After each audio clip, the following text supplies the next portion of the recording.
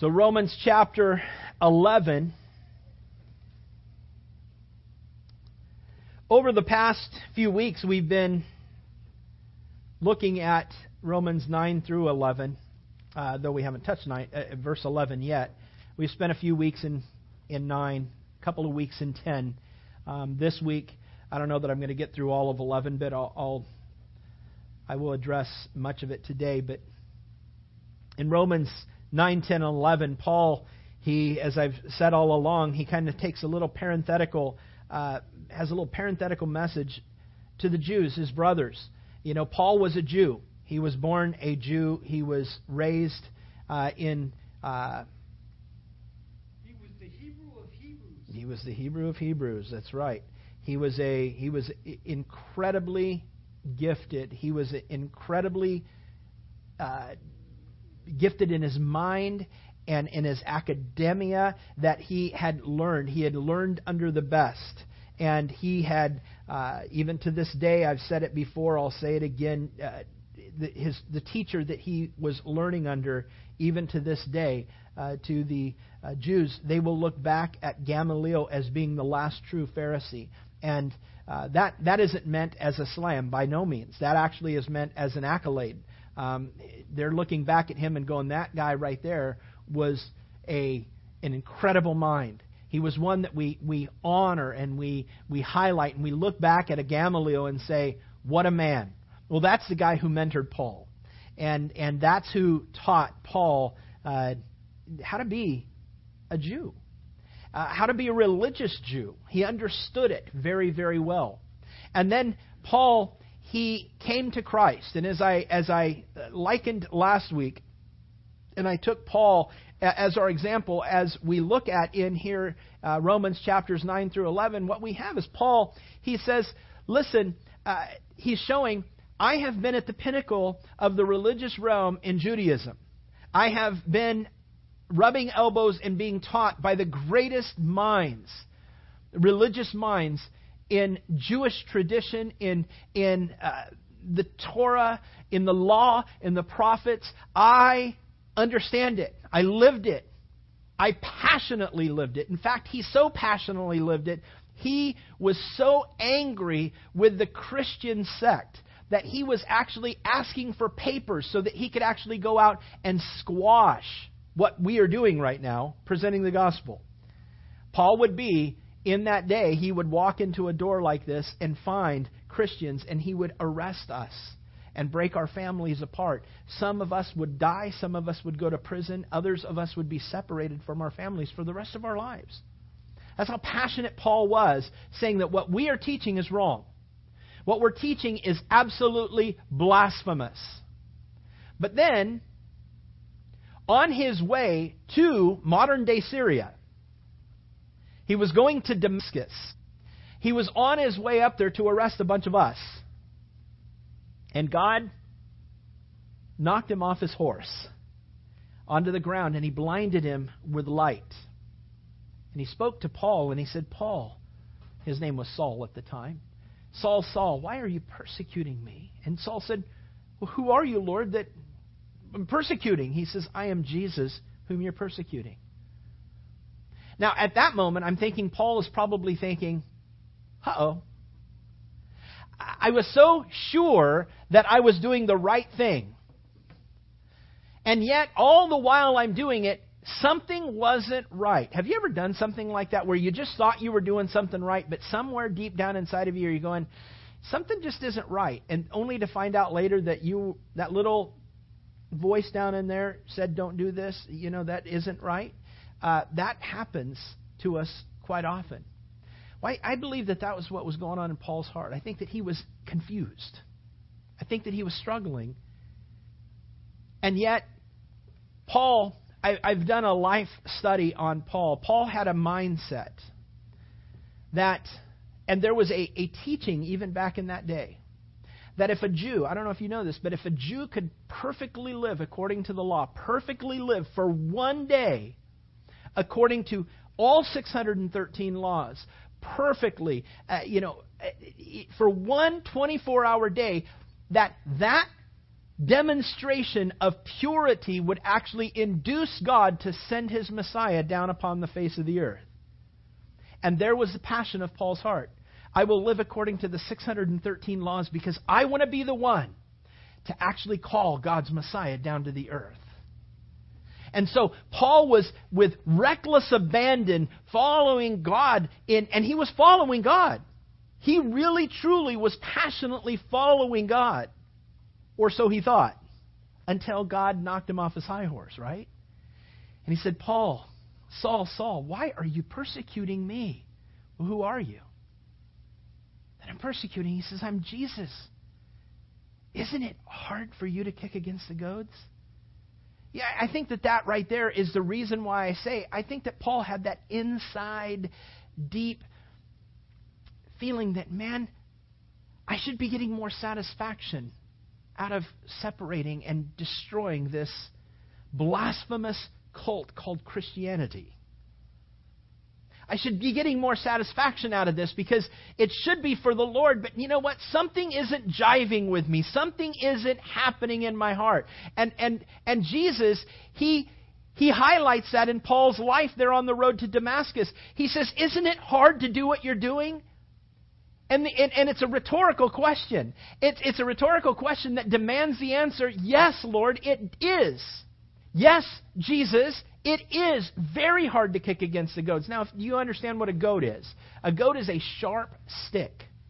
It's a sharp stick that you would a farmer would be walking behind a plow, and as a beast of burden, a mule or an oxen or a cow, whatever it was that was out there pulling the plow. What's that? Pigs? Pigs? Well, yeah, you could use it for pigs too. But as this oxen is out there pulling a plow, and he gets to those hard areas, he just goes, you know what? This is too tough. This is hot. I don't want to do this anymore. That little thing, that little prod, that goad, that sharp stick, he would prod it with it. He would goad it with it. Now, there were also goads that were fixed to the plow.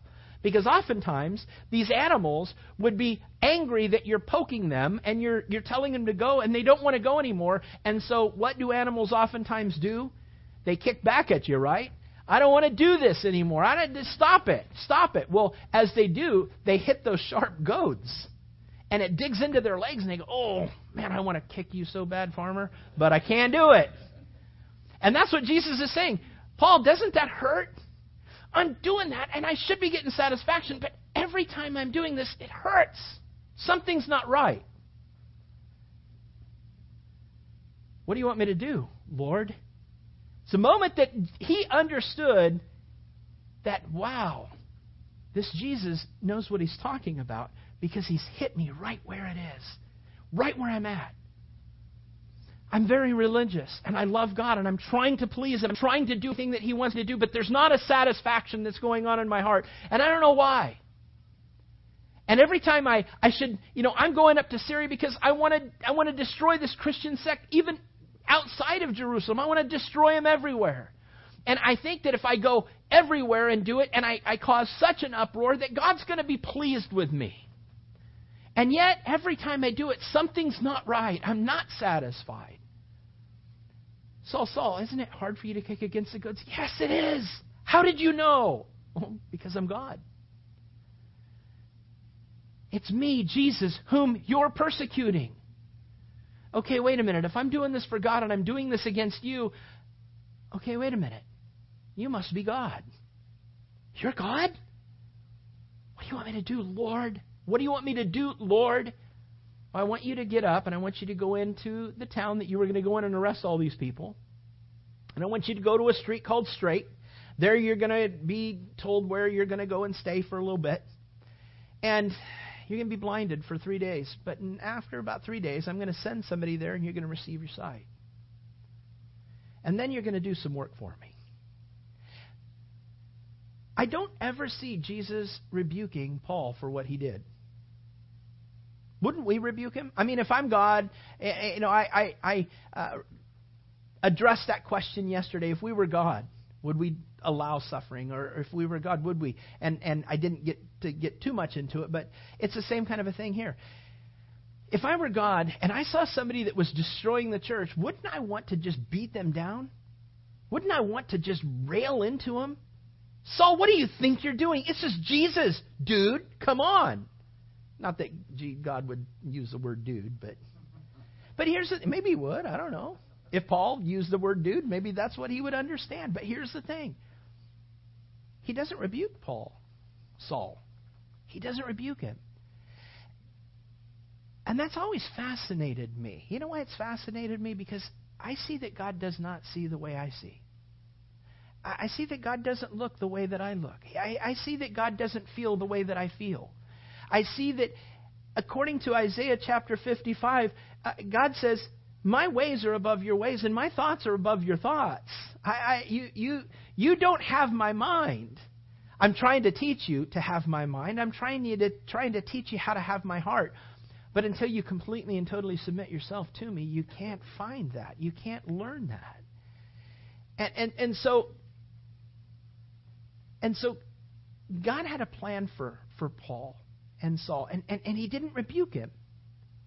He saw the passion that was in his heart, and he's saying, okay, here's what I'm going to do. I'm going to turn that passion into my glory. And so it goes like this. We've all seen little kids. We've all seen those little kids that have just learned how to walk, and then they learn how to run. The kids, as long as your kids are on the ground and they can't get up and walk around or they can't crawl when they're babies, it's pretty safe. You can kind of leave them and you don't have to really keep much of an eye on them because they're there. They are just there. But when they start learning how to walk or crawl and then walk and then run, now it is like 24-hour a day, you got to keep your eye on that kid. And if you have one of those kids or you've seen those kids that just run everywhere they go, they go 100 miles an hour. I picture that's Paul. Paul is just running. And some of those kids, their legs work, but this doesn't work yet.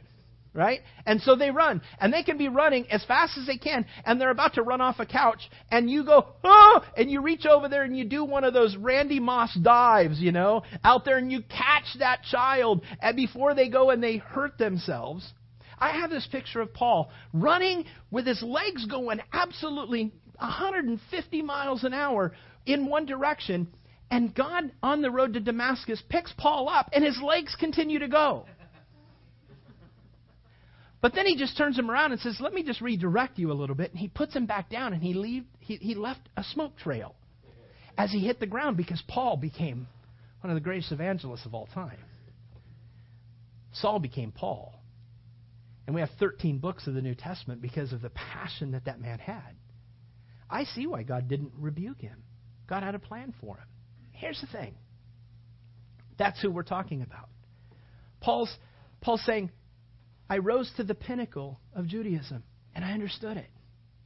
But then Jesus grabbed a hold of my life, and all of a sudden, I saw those areas in Scripture of what we call the Old Testament, they call the Law and the Prophets. Here's the thing, what the Jews would call the Law and the Prophets. Here's the thing. What I saw that were confusing me, they didn't make sense. In Christ, they do make sense. All of a sudden, it's starting to make sense. Some of these passages, and we've talked about those, go back and look at you can go online and listen to our past messages. You can go back and look at some of these passages in the Old Testament where would confuse a Jew of how in the world could this possibly fit to us? It doesn't make sense. We can't just plug Israel in. We can't plug a person, Moses, in. We can't plug Abraham in. We can't plug us in. We can't plug our king in. Who do we plug in there? And they never really plugged the Messiah in there because they didn't believe that a Messiah would ever suffer. And yet Jesus did. And because they were so confused on passages back in the Old Testament, what we call the Old Testament, Paul struggled with those things, but in Christ, they all made sense. And I believe it's for 3 years. The reason why he went for 3 years in the Arabian desert is that God had to redirect his mind. He had to retrain Paul. Yeah, that area here that you couldn't understand, this is what it meant. This is how it was fulfilled in me, Christ. Oh my goodness, it totally makes sense.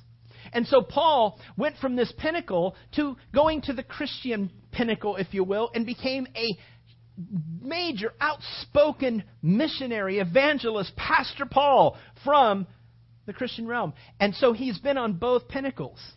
And he's seen both ways. And he's understood both ways. And it's for that Paul goes and spends 3 chapters in the book of Romans to talk to his brothers because he loves them so much. And he's trying to articulate to them, hey, I know where you're at, but I know what you want. I know you have no idea how much I know what you want. And you're not getting it. And what I'm trying to articulate to you is that what you're looking for is Christ. I'm just trying to show you. And I know that me even saying Jesus is offensive to you and shuts your mind off like it did mine. And so he has to try to get to his brothers some way. And that's one of the ways that he's doing it. Romans chapter 9, we talked about Paul. He was pretty hard on the Jews. In talking about election and talking about, hey, in the past, this is what you agreed to. You liked God because he was always picking you. But when all of a sudden God picked you along with somebody that you didn't really like, that's when problems came in. When God picked Abraham, you liked it because Abraham's your dad. Your great to the 24th power grandpa, whatever. And then he picked Isaac, and you came from Isaac, so you're happy with that. And then he picked Jacob, and you're happy with that pick, that choice, because it included you. And as long as God chose your line where you would fit into that, and it fit your ideology and your understanding and your indoctrination through the traditions of the rabbis that are telling you, as long as it fit into that mold, you were happy with God. But the moment that Gentiles were ever included in Scripture, included into salvation, that's when you had a problem with God's Messiah. And so here's the thing. He talks about in Romans chapter 9 the past of Israel, the past of the Jews, and then he talks about in Romans chapter 10 the present day of what's going on in the heart and the mind of a Jew. As he looks at that and he says, listen, right now you're rejecting Christ. You're rejecting Christ. And as you're rejecting Christ, know this. Today, anybody can come to Christ. Whosoever shall call upon the name of the Lord shall be saved. If you confess with your mouth Jesus is Lord and believe in your heart that God raised him from the dead, you will be saved. Here's the present day thing. He addresses the Jews in the present day. And in Romans chapter 11, he then addresses the future. And so Paul, he deals with the past in Romans 9, he deals with the present in Romans 10, and in the future, he's dealing with it in Romans chapter 11. And let's dig in there. He says in Romans chapter 11, verse 1, he says, listen, and know this. He didn't have Romans 11. He didn't put, okay, I'm going to make a new chapter here. This is just for us, Somebody else came in and put these chapter breaks in here. These aren't divinely inspired or anything like this. The words are, but the chapter breaks and the verses and those kinds of things, those are just in there to help us to reference and address areas of Scripture.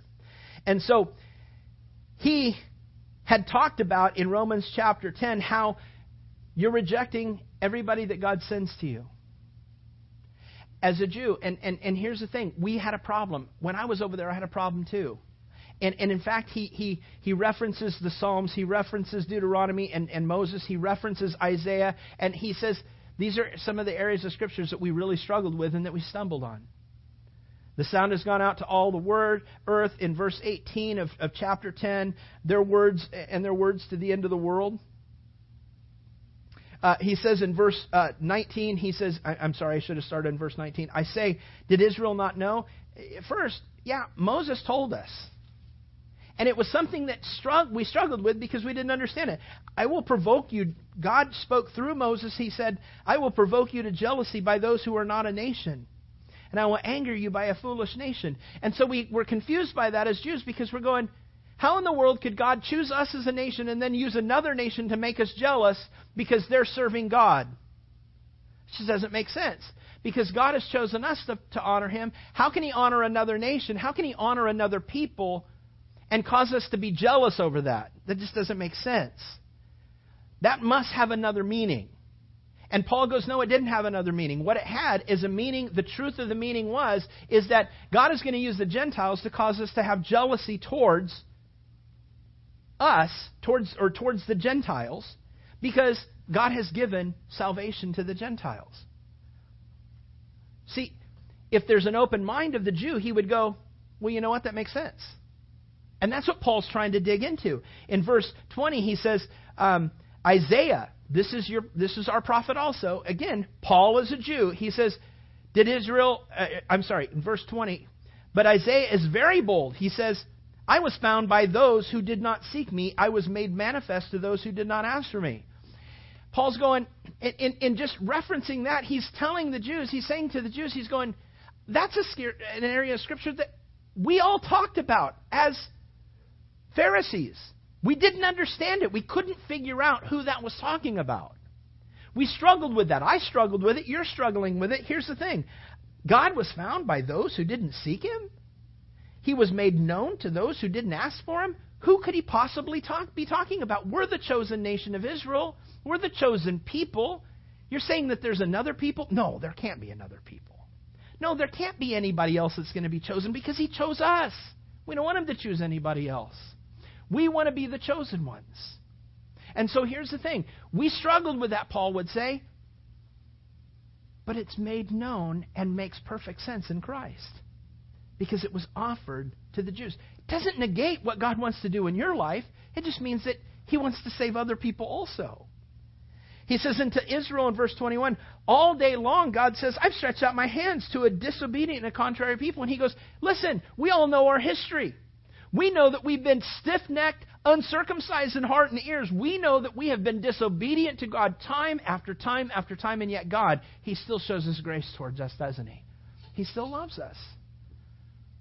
And so, chapter 10 to chapter 11 doesn't have a break. Paul is just saying, listen, God loved us, and all day long God stretched out His hand to us, and yet we were disobedient, and we were contrary to Him. And so Paul then answers, he asks a question that is going to be the obvious question that the Jew would ask. And he answers it also. He says, I say then, has God, verse 1 of chapter 11, has God cast away His people? Has God cast away the Jews? He says, absolutely not. Certainly not.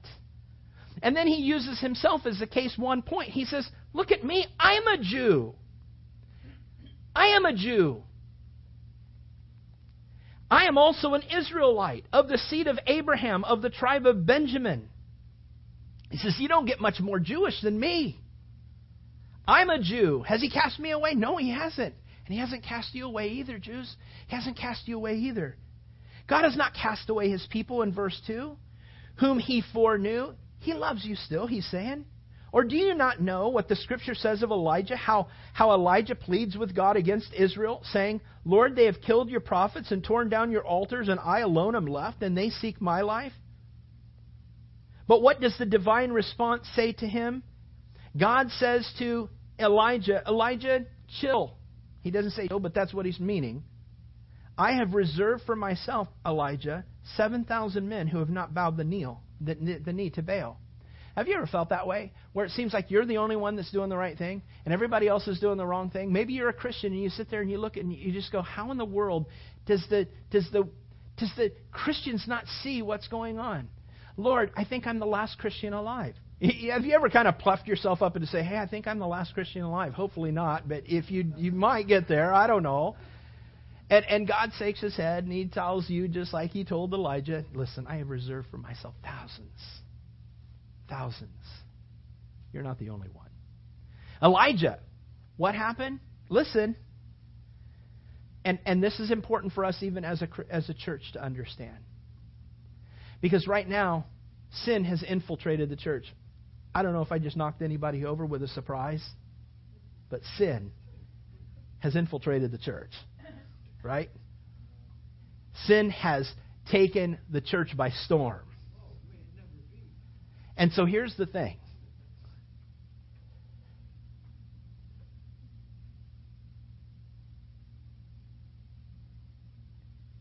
Jesus talks about a seed, a mustard seed, how it grew into a big tree. But a mustard tree mustard seed tree is I'm trying to think of the word. It's not possible. It's not a tree. It's like saying, a dandelion. Okay? We all know what dandelions are. They're the weeds that are in your yard. The little things that have the little white puffy things on them. That would be like saying, hey, it grew into this great big dandelion tree. We don't have dandelion tree. Well, we kind of have things that look like it, but that was a quick little illustration off my head, but you know what I'm talking about. A mustard tree, a mustard seed doesn't grow into a tree. It grows into a plant, a little shrub. But Jesus says that this mustard tree, or mustard seed, it grew into this huge monstrosity of a tree. And the birds came and nested in its branches.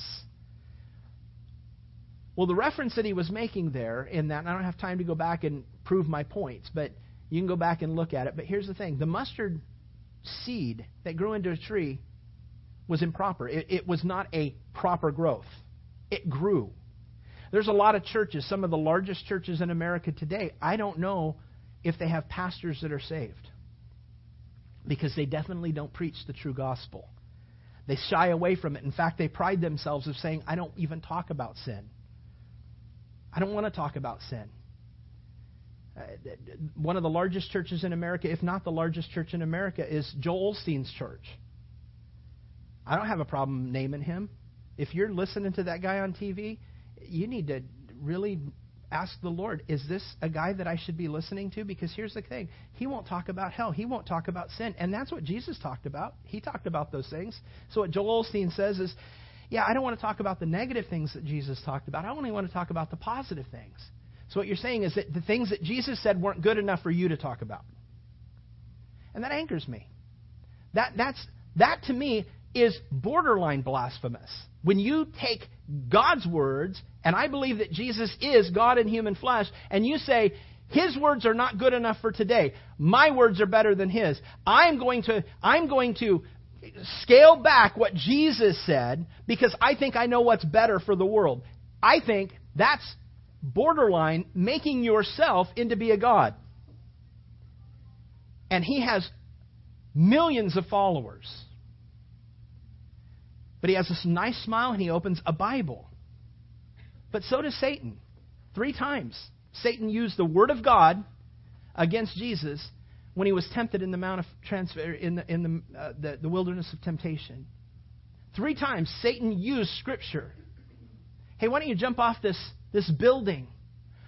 Because the Scripture says, you will not fall lest you dash your foot against a stone. And Jesus says, have you also not read, you shall not tempt the Lord your God?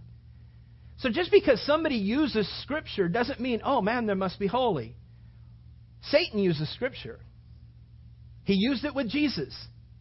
And Jesus contradicted him with other Scripture saying, hey, what you're trying to do is you're trying to use Scripture in order to get your own way. You're trying to manipulate and deceive using Scripture when in actuality Jesus says to look at the purity and the face value of Scripture and live by it. Why don't you command some of these rocks to become bread? Because, listen, anything comes from your mouth, you can do it. Jesus says, hey, man's not going to live by bread alone, but by every word that proceeds out of the mouth of God. Listen, he takes Scripture and he twists it, Satan does. And it's happening in churches all over America today. I believe that the seed that Jesus was talking about has grown into this tree, and I believe that what he was talking about is that tree became the church. And when you go back and you look at the right of first mention, when you look back at the parables as Jesus talks about the birds, every time Jesus talks about a bird in a parable, it's talking about the evil one coming and snatching away the true seed of God. And to have this one parable that Jesus talks about the seed growing into an abnormality, this abnormal tree, this abnormal growth. We have an abnormal growth of many churches in America, and you've got birds that are nesting in their branches. Now, I know how this can sound to anybody who listens to what I'm saying. Oh, yeah, you little pastor of a small little congregation in a little strip mall. Who do you think you are talking about somebody who has this big, vast ministry. Don't you think that they know better than you? I don't know. Probably. They probably are smarter than me. I don't doubt that.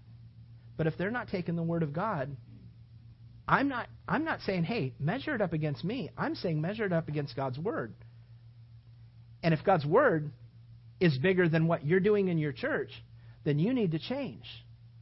And if God's Word is telling us what we're doing in our church is wrong, we need to change. Because it's not about Don Haskins, and it's not about Joel Osteen. It's not about building a bigger building. It's about glorifying Jesus Christ. That's what it's about. It's about living for Him. I don't care about the numbers. Well, I think you should care about numbers. I don't think Jesus did. He chased away over 15,000 people in one day. And then asked the disciples, hey, you guys want to go too? He wasn't intimidated by people leaving. He wasn't there to win a popularity contest. He said some hard things, and everybody's going, oh, man, I'm not into this, man.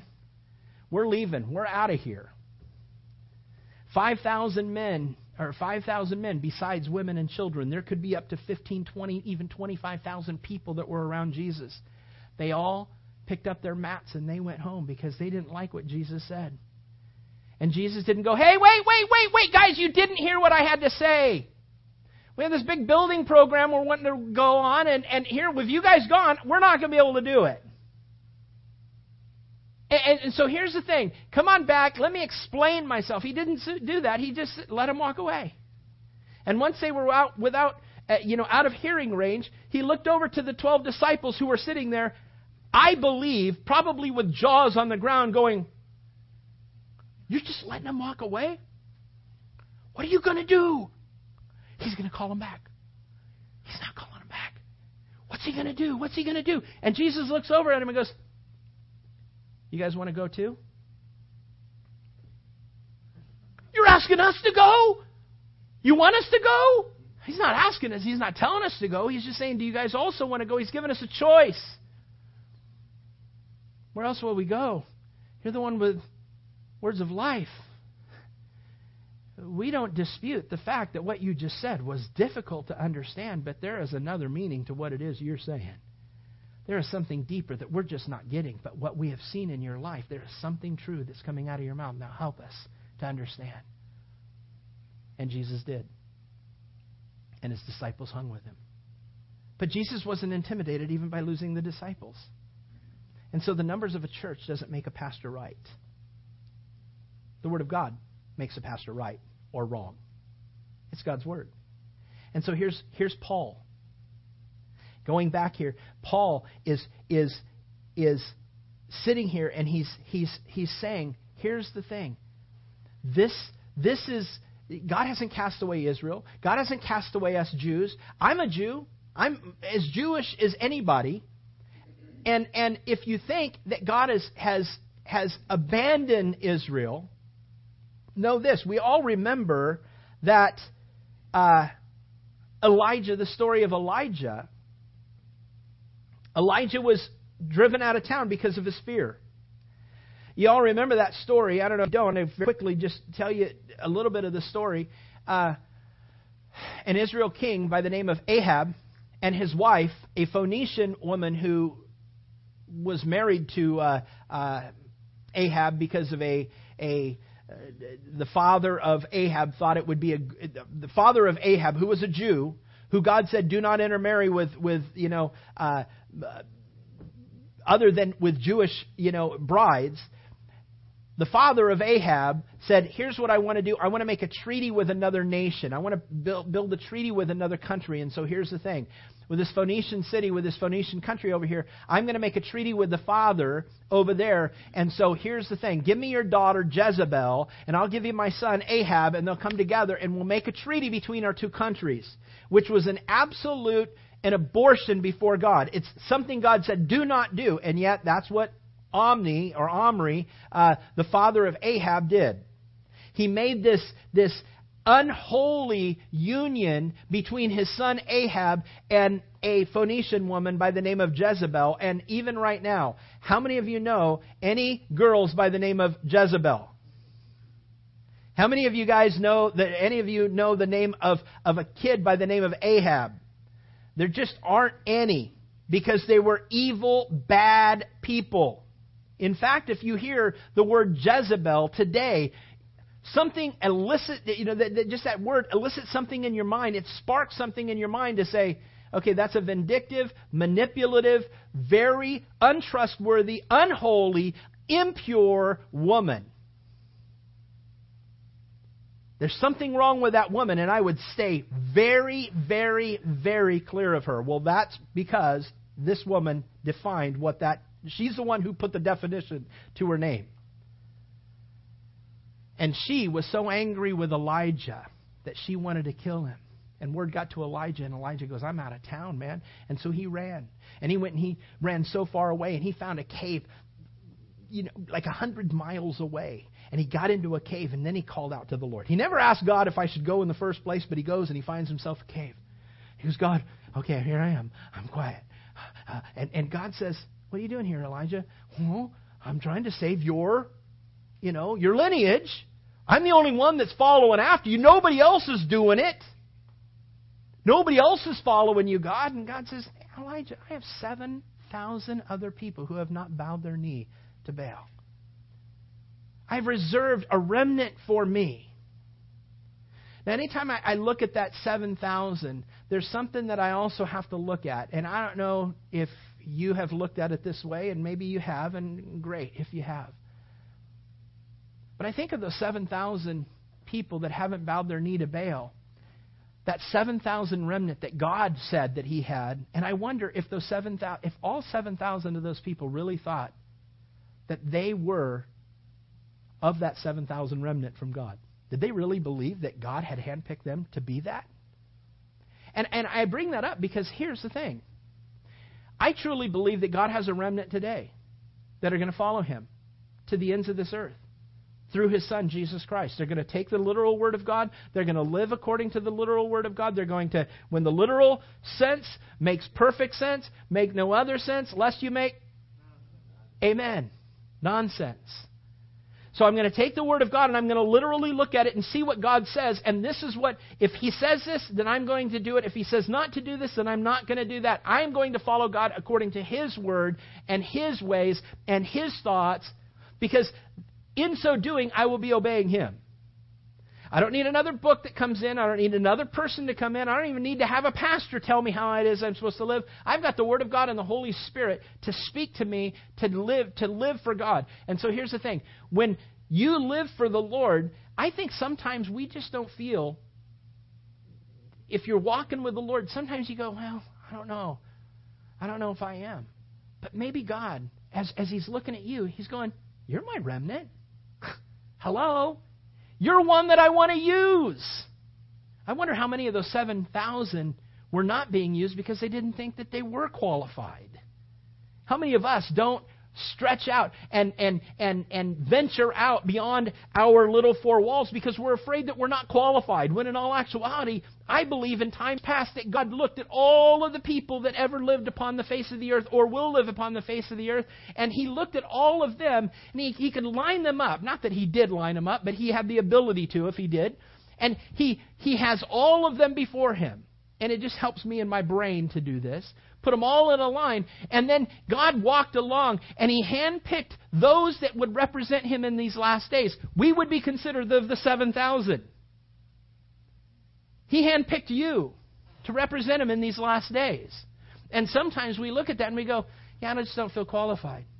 I just don't feel like I know enough. For goodness sakes, you got the Holy Spirit in you. You've got God on your side. You've got the Creator of the universe. What is it that you don't have the capacity to do? Well, I just don't have all of the knowledge. Well, then get it. You have not because you ask not. Well, I don't know. I'm afraid that people will argue with me. They will. I guarantee you they're going to argue with you. But people argue over everything. God handpicked you. You're of His remnant. And so here's the thing. That was just for us today, but here's the thing. He's saying to the Jews, he's going, you're thinking that God has wiped away the Jew, aren't you? He's wiped away. He has no plans for his people anymore. He goes, no, that's absolutely false. I'm a Jew, and he still has me working. He wants to work in your life. Here's the thing. There's a remnant that God is working with. Just like in Elijah's day, you might go, well, he's all done with this. No, he's not done with this. He still has a great plan. He says, even so at this present time, verse 5, there's a remnant according to the election of grace. And I'm going to end here fairly quick. I'm not going to read through the rest of the chapter, so don't worry. Even so then, at this present time, there is a remnant according to the election of grace, Paul tells these Jews that he's talking to. And if it's by grace, then it's no longer of works. What is he talking about? Works, when he uses the word works, he's referencing the 603 laws and the 10 commandments. So 613 total laws. If you live perfectly according to the 613 laws, that's what God is desiring from you, and you must do that. He's going, listen, if you can attain righteousness through those 613 things, then it's no longer God's grace that gets you to heaven. So here's the thing. It is God's grace that gets you to heaven, and so therefore it's not about your works. Because those are two mutually exclusive terms, right? You can't have grace and have works. Grace doesn't give you salvation if works can earn it. That's what Paul's saying. You can't. He says, listen. Even so, verse 5, at this present time there is a remnant according to the election of grace. And if it's by grace, then it's no longer of works. Otherwise, grace is no longer grace. But if it's of works, well, it's no longer grace. Otherwise, work is no longer work. What then? Has Israel obtained what it seeks? Israel has not obtained what it seeks, but the elect have obtained it, and the rest were hardened. Just as it is written, God has given them a spirit of stupor that their eyes should not see and their ears should not hear to this very day. And David he references Isaiah again and Deuteronomy and Moses, through Moses. And then verse 9, David says in Psalms, let their table become a snare and a trap, a stumbling block and a recompense to them. Let their eyes be darkened that they may not see and bow down their backs always. And next week we're going to look at a second question that he asked them, because it poses it in verse 11. But here's the thing. He's going, because you don't want to do it God's way, because you're having a hard time seeing it in God's way, because you think that you're going to find salvation through works and not by grace, because of that, because that's how we've been indoctrinated, Paul would be trying to include himself with his brothers, because that's how we've been indoctrinated. We've left out God's plan of salvation. God sent His Son, God, in human flesh amongst us, and we rejected Him. One of the hardest things that any of us can ever deal with is this: recognizing that we've been duped. I mean, think about it. It's the hardest thing, especially as it comes to your faith. Especially as it comes to what you've grown up with. I've talked to many people that are Catholics that don't even know why they believe what they believe. I've talked to Christians who don't even know why they believe what they believe, because it's what they've always done. I just do this because this is what my parents told me to do.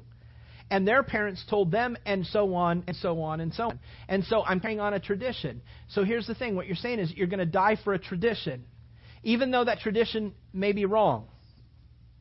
So what you're saying is that though Scripture contradicts what your tradition says, you're going to abide by your tradition of your family and reject the Word of God. Well, they don't reject the Word of God because they open the Bible every day. But if they're opening the Bible every day and they have to contradict what the Word of God says, are they not contradicting what the Word of God says? I don't care what church it is. It could be a Calvary Chapel. If we come in and we say, hey, listen, salvation is not by grace. You must work for it. Yes, it's by grace, but you have to do this. You have to do that. You have to read this book. You have to jump through these hoops. These are the things you have to do. And if a Calvary Chapel comes and says that and says, but we open the Bible every day and we talk about what the Bible says, that's what happens, is that is that people, they just take in whatever tradition they've come up with, that they've grown up with. And Paul's trying to break the tradition of their mind. And they're trying to say, listen, don't get caught up in tradition, because by tradition, men are dying. Men are dying, women are dying, families are being lost because of tradition. You go, well, not mine. No, because this tradition has been in my family for a long time. Let me ask you something. Do you think that those who believe in Santeria are going to go to heaven?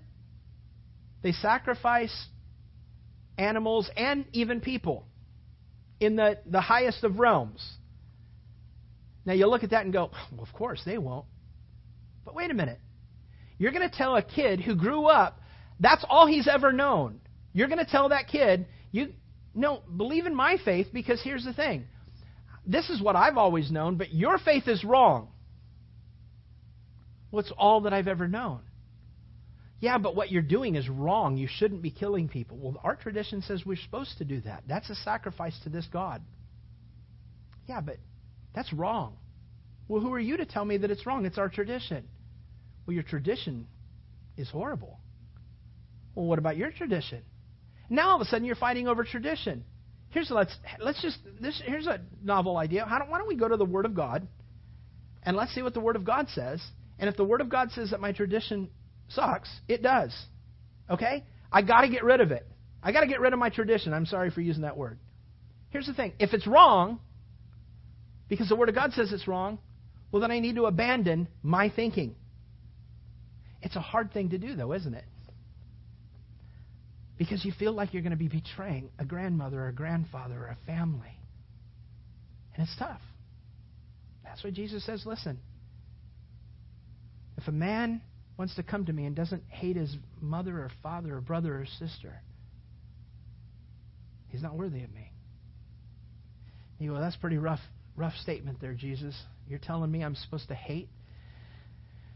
The point there that he's making is that your love for him must be such that your love for him in comparison to your love for your family should be one of love to hatred. It's a comparative.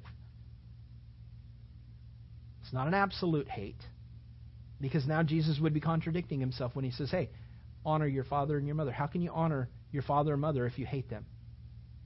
You don't. So Jesus wasn't contradicting himself. He's saying, here's the thing. If your mother or father are living in a tradition that is anti-God, then you got to love me more, and you need to follow what it is that I'm telling you to do, or you're not going to be worthy of me. You're going to die in your sin. You're going to die in your tradition. Your tradition didn't live for you. It didn't die for you. So it's a tough thing for us to come to this realization that maybe I was duped.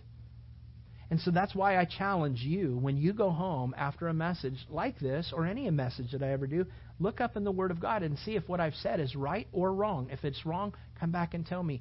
And if I'm wrong, and give me an opportunity to explain why it is that I said what I said. And if what I said was wrong, you go, well, that's kind of, I don't want to do that. You're a pastor. I don't want to come against you. I am a man. I am a buffoon that Jesus saved. I am nothing apart from Christ. And here's the thing. It is Christ who lives in me. And if you can show me that I'm not living, or I'm not doing what, and I'm not teaching what the Word of God says, then I am at fault and I am in danger. And I don't want to have to stand before God and go, well, it's what I always knew. It's what I always was taught. Maybe you're the person that needs to come and talk to me and say, hey, this doesn't jive. What you're saying doesn't jive with Scripture. Let me dig into it. Let me find out. I don't know all the answers. I just know that Jesus does.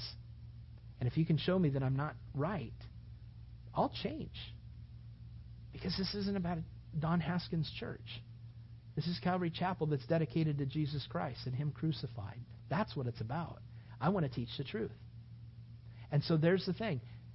Don't let tradition trip you up. That's what Paul's having to argue with. That's what Paul's having to fight, not argue with. That's what Paul is finding himself fighting through.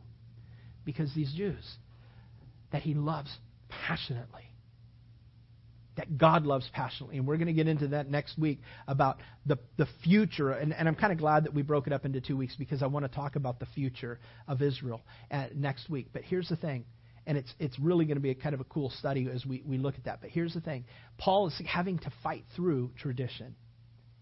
He's having to fight through, I know this is what you've always learned. I know that this is tradition. I know that this is what you've always been taught by even Gamaliel. But Gamaliel was wrong. Gamaliel was wrong? That's blasphemous. No, because Gamaliel was an imperfect sinner just like you and I. He needs a Savior too. Just like if we went, Paul was perfect. No, Paul was not perfect. There's many areas in Scripture that you can look and see, and Paul tells on himself of how Paul was not perfect. There's not a perfect man alive, woman alive, save Jesus Christ. And he lived that perfect life for you and I.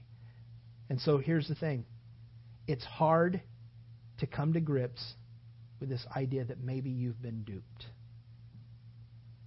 But I would rather offend you with that to cause you to go back and reevaluate and reexamine why you believe what you believe.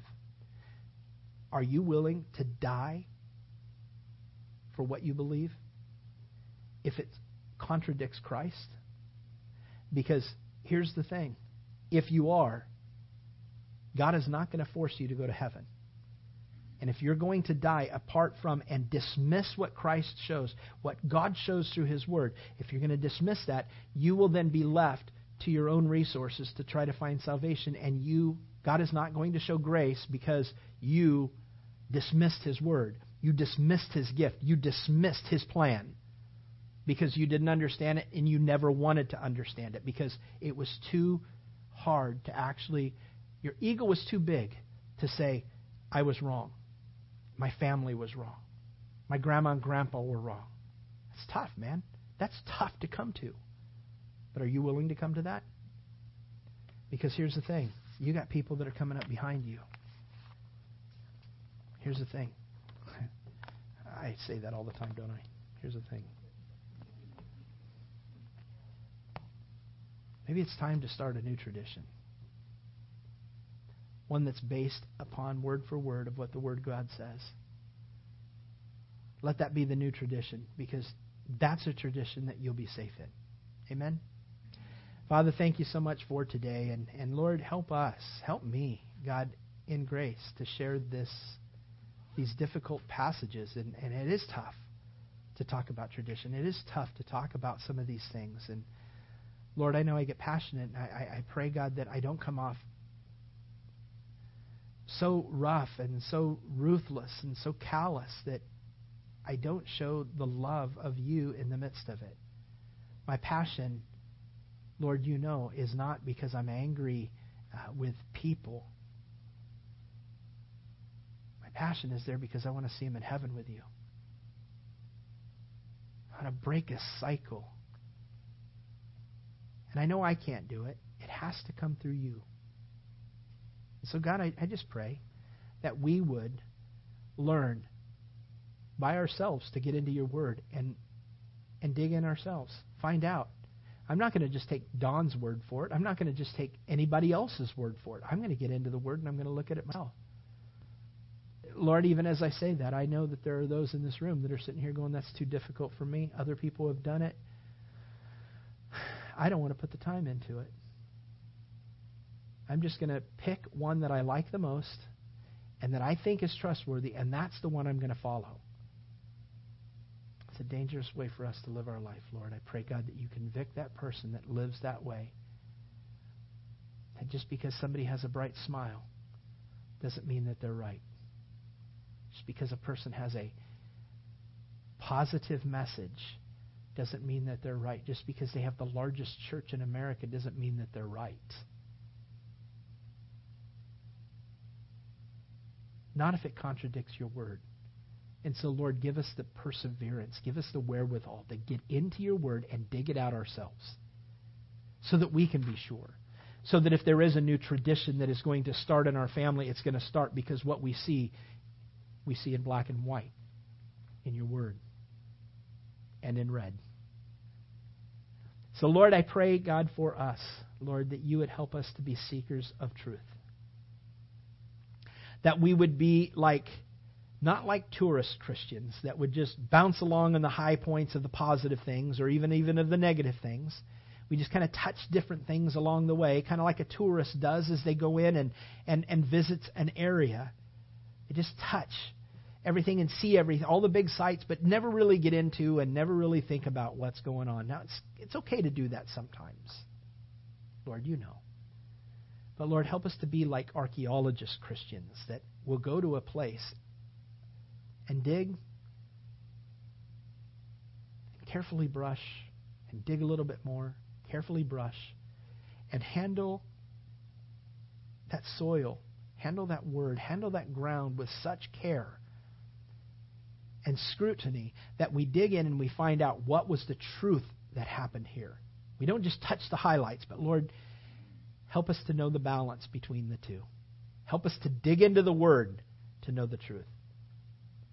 But Lord, also help us to enjoy your Word because, Lord, you've given us a life where, Jesus, you said that the thief came to steal, kill, and destroy, but that you came that we would have life and that more abundantly. And that's not for heaven. It's not a message for heaven. That's a message for today. So we can have an abundant life. You say that you wanted your joy to be in us and that our joy would be full. Then, Lord, help us to know the balance. Help us to dig into your word. Help us to cast aside and not hold an anchor on a tradition, but, Lord, help us to put an anchor into your word and trust your word. And God, give us the intellect, the understanding, the ability, the heart, and the willingness to change if you've called us to change. Help us to know that you have the answer and not us. God, I lift up my brothers and sisters in this room and everybody who's listening to this. I pray, God, that we hold you as the standard of truth. For you yourself said, I am the way, and I am the truth, and I am the life, and no man, woman, or child comes to the Father except through me. Jesus, you said that. So, Lord, help us to find our way, truth, and life through you. In Jesus' name, amen.